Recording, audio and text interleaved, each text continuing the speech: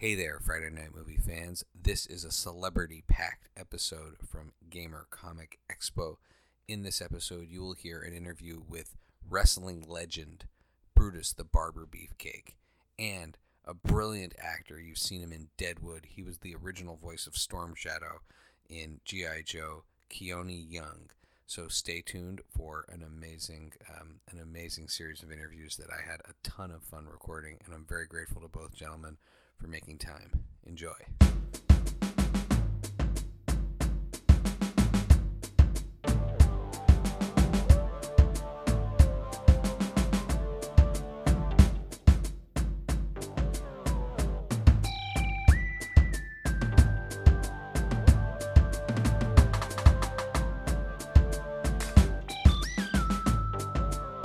Here we are at Gamer Comic Expo, the Friday Night Movie Podcast with wrestling legend Brutus the Barber Beefcake. Sir, thank you so much for being here and taking some time to chat. Oh, my pleasure, bro. Well, it is a pleasure to be here with you. The first question I got to ask you about is about a legendary moment that was a legendary moment for all wrestling fans, and that was the moment in the barbershop with you, Shawn Michaels, and Marty Jannetty. I mean, you have so many wrestling matches, but I gotta ask you about that.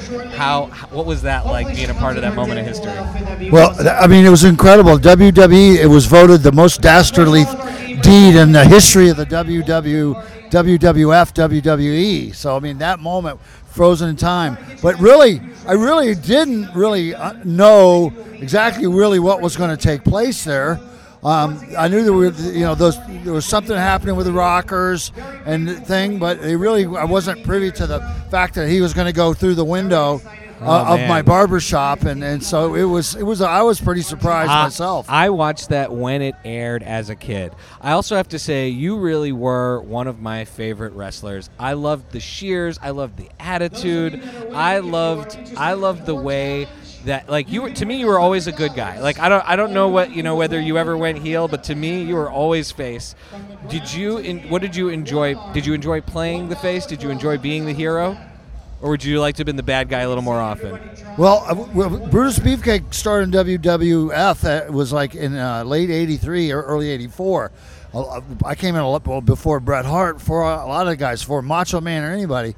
And then Brutus Beefcake introduced was a heel, and really? I teamed up with Greg Valentine and had the World Tag Team Championships for a year. And I mean, I really enjoyed being the heel. Oh, okay. But we were a transitionary there, where it became a time in wrestling where bad guys actually started getting a lot more fans.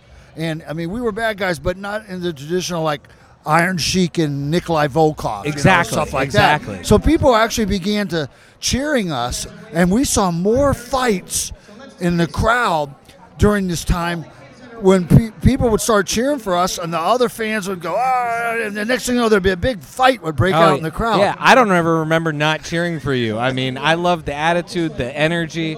Okay, I got to ask you, since we're a movie podcast, if we were to make a Brutus the Barber Beefcake movie, which I very much now, after having met, I'm all in on, who would play you, and why would that person be a good person to play you? Off the top of my head, I got to say, I think Chris Pratt would be probably a pretty good. That is an amazing choice. A pretty good guy to do it. He's a big wrestling fan, actually, and just I really enjoy his work. The Jurassic Park, the Guardians of the Galaxy, and they got one of our guys is in. Oh yeah, Guardians of the Galaxy. You got Big Dave. Yeah, Big Dave. And Chris Pratt, definitely. All right. Well, thank you, Brutus the Barber Beefcake, a legend and a gentleman. And I would be remiss if I did not also say that your wife, Missy, has been lovely, and she's been terrific with all of the fans. She's the best. She keeps me going. And she treated my family so well yesterday when we came by. And when you're at a con and folks are there all the time, it means so much to all of us. So thank you to both, from my family to your family. Thank you, brother. Thank you.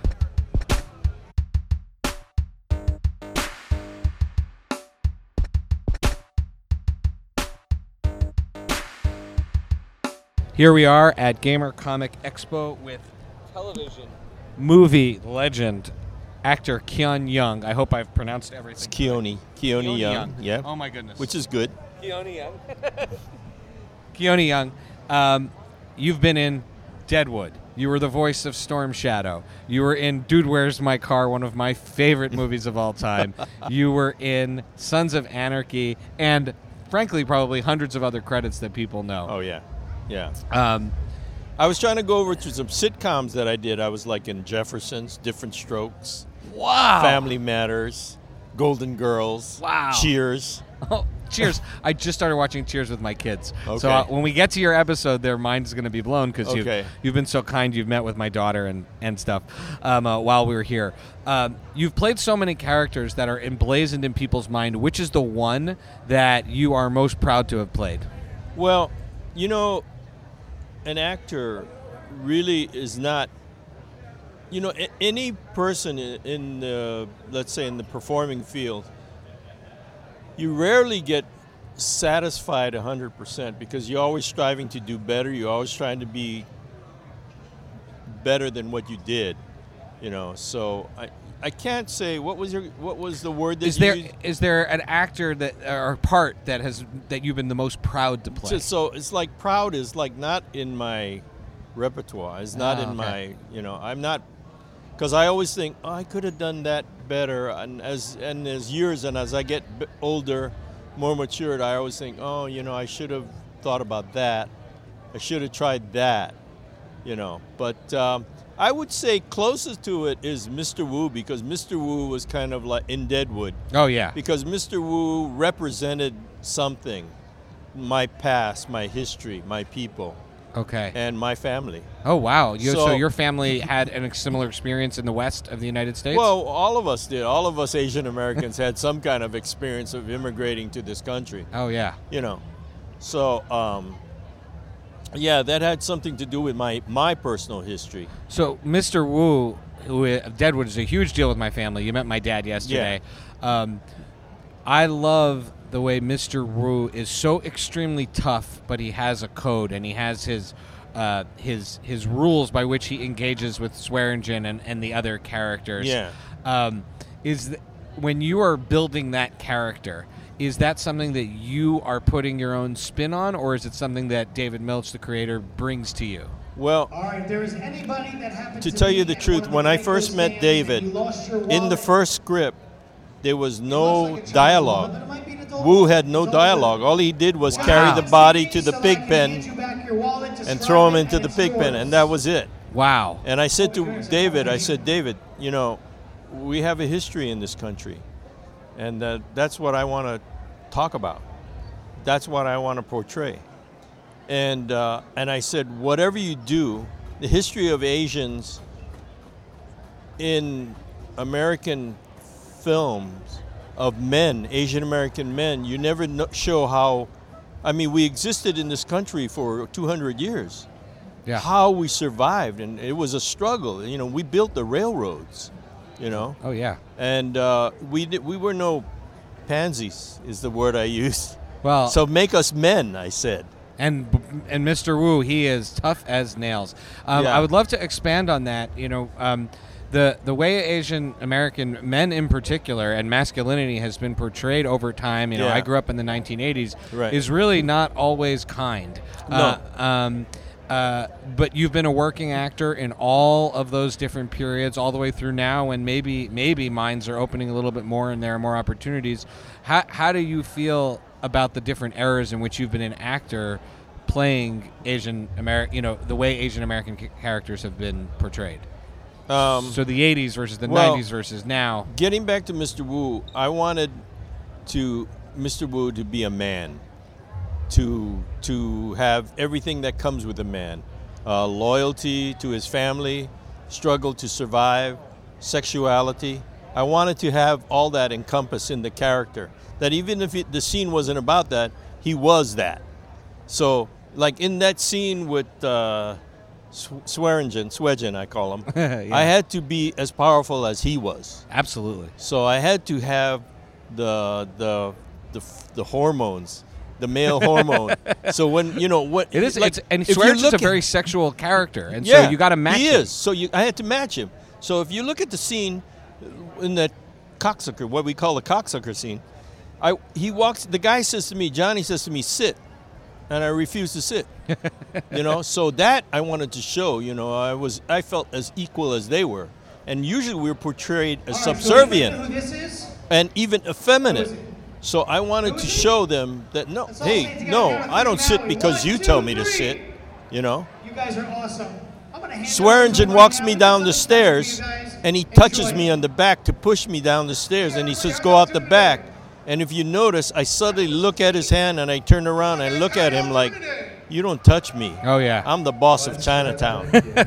You know what I mean? It's like you wouldn't walk up to John Gotti and Oh, yeah. say, this way, sir, and put your hand on him. Yeah. You might get killed. Yeah. So I tried to infuse that subtly, and David Milch was aware of that, so he would start writing for that type of character. So we developed alongside of each other. That's incredible because again, Mr. Wu I think he strikes fear. Fear in the audience, fear in the people. Well, but you'd have in to- a respectful way. But you'd have to know he was capable of doing the same things as Swearingen was. Right. In his own terms and in his own exotic way. Absolutely. Well, Keone, it is a huge honor to have chatted with you. Thank you so much for taking a few minutes to talk with the Friday Night Movie Podcast. Oh, my pleasure. Again, a huge fan. Love so many things that you're in. You've been a huge part of my family's enjoyment of movies and TV and my childhood.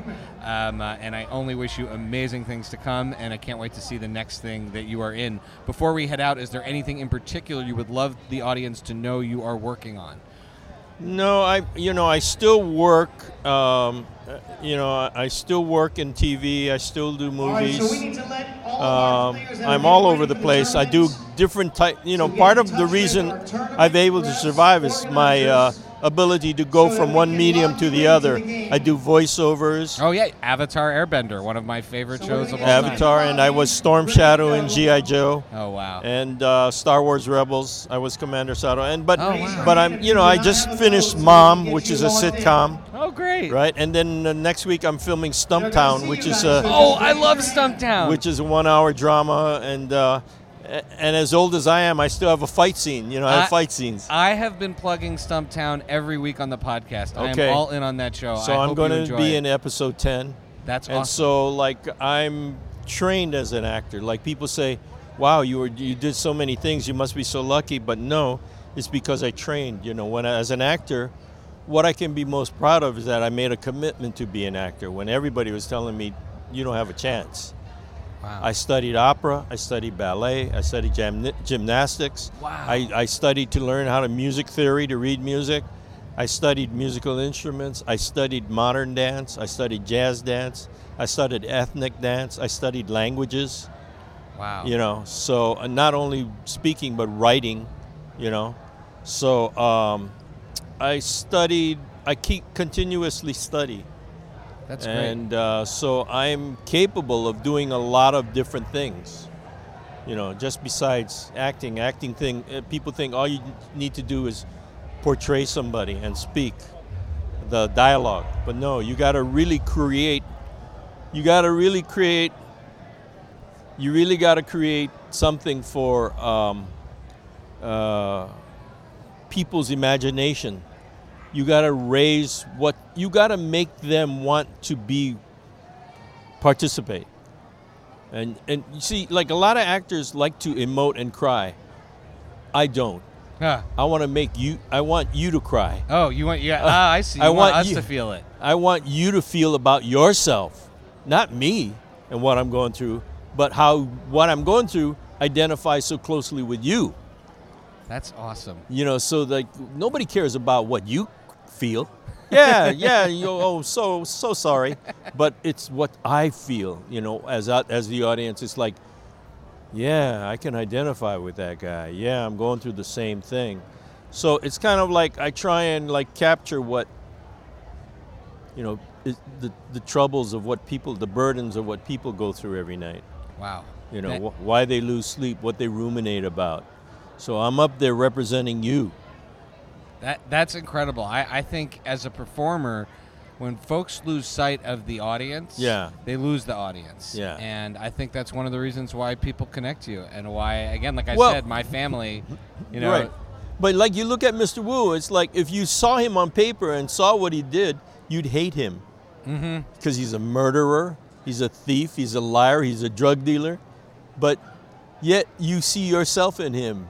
You know, like if you needed to aspirations. survive and take care of your family and And- make it in a country that Right. you've never been in before. right, and the love of like your country, the love of the land, the love of the people, you know. And then and the love of the grandchild. I thought that scene in Deadwood the movie, the most recent chapter in the Deadwood Yeah. series, where you are worrying about the grandchild, Yeah. to me was so impactful because it showed a vulnerability in Wu All right, who is that not logged we almost in yet? hadn't Raise seen your before. hand. Right. Well, like if have you to see let the them know scene I've got where one we go really into the cool meeting here. in the movie Oh, yeah. with Keep your Swearingen, hand I raised stop him. so that we know and who he you are. leaves the meeting, and I say, "Hey," We're trying to get and he turns everybody around in and he for bows something to that's what's Swearingen. going on. I wanted, you know, because every parent wants to teach their child about respect, Oh yeah. and so that wasn't written in the script.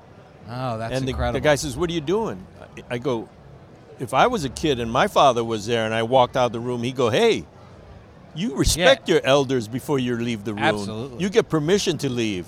And so he bowed and went, Oh, tipped his hat. That's amazing. So it's those kinds of things, subtle things that, are very important. And those things mean a lot to the audience. Yes. So again, Keone, thank you so much for giving to our audience and to giving to all of your fans and the people watching you. It has been a tremendous honor to chat with you today. All right, Thank buddy. you so much. Okay. Take care. You have been listening to the Friday Night Movie Podcast. Thanks so much for being a part of our Pottern family. Remember to listen and subscribe to the show everywhere that you get your podcasts. And of course, follow us on social media at Fry Night Movie on Twitter and Instagram. Thanks again for listening.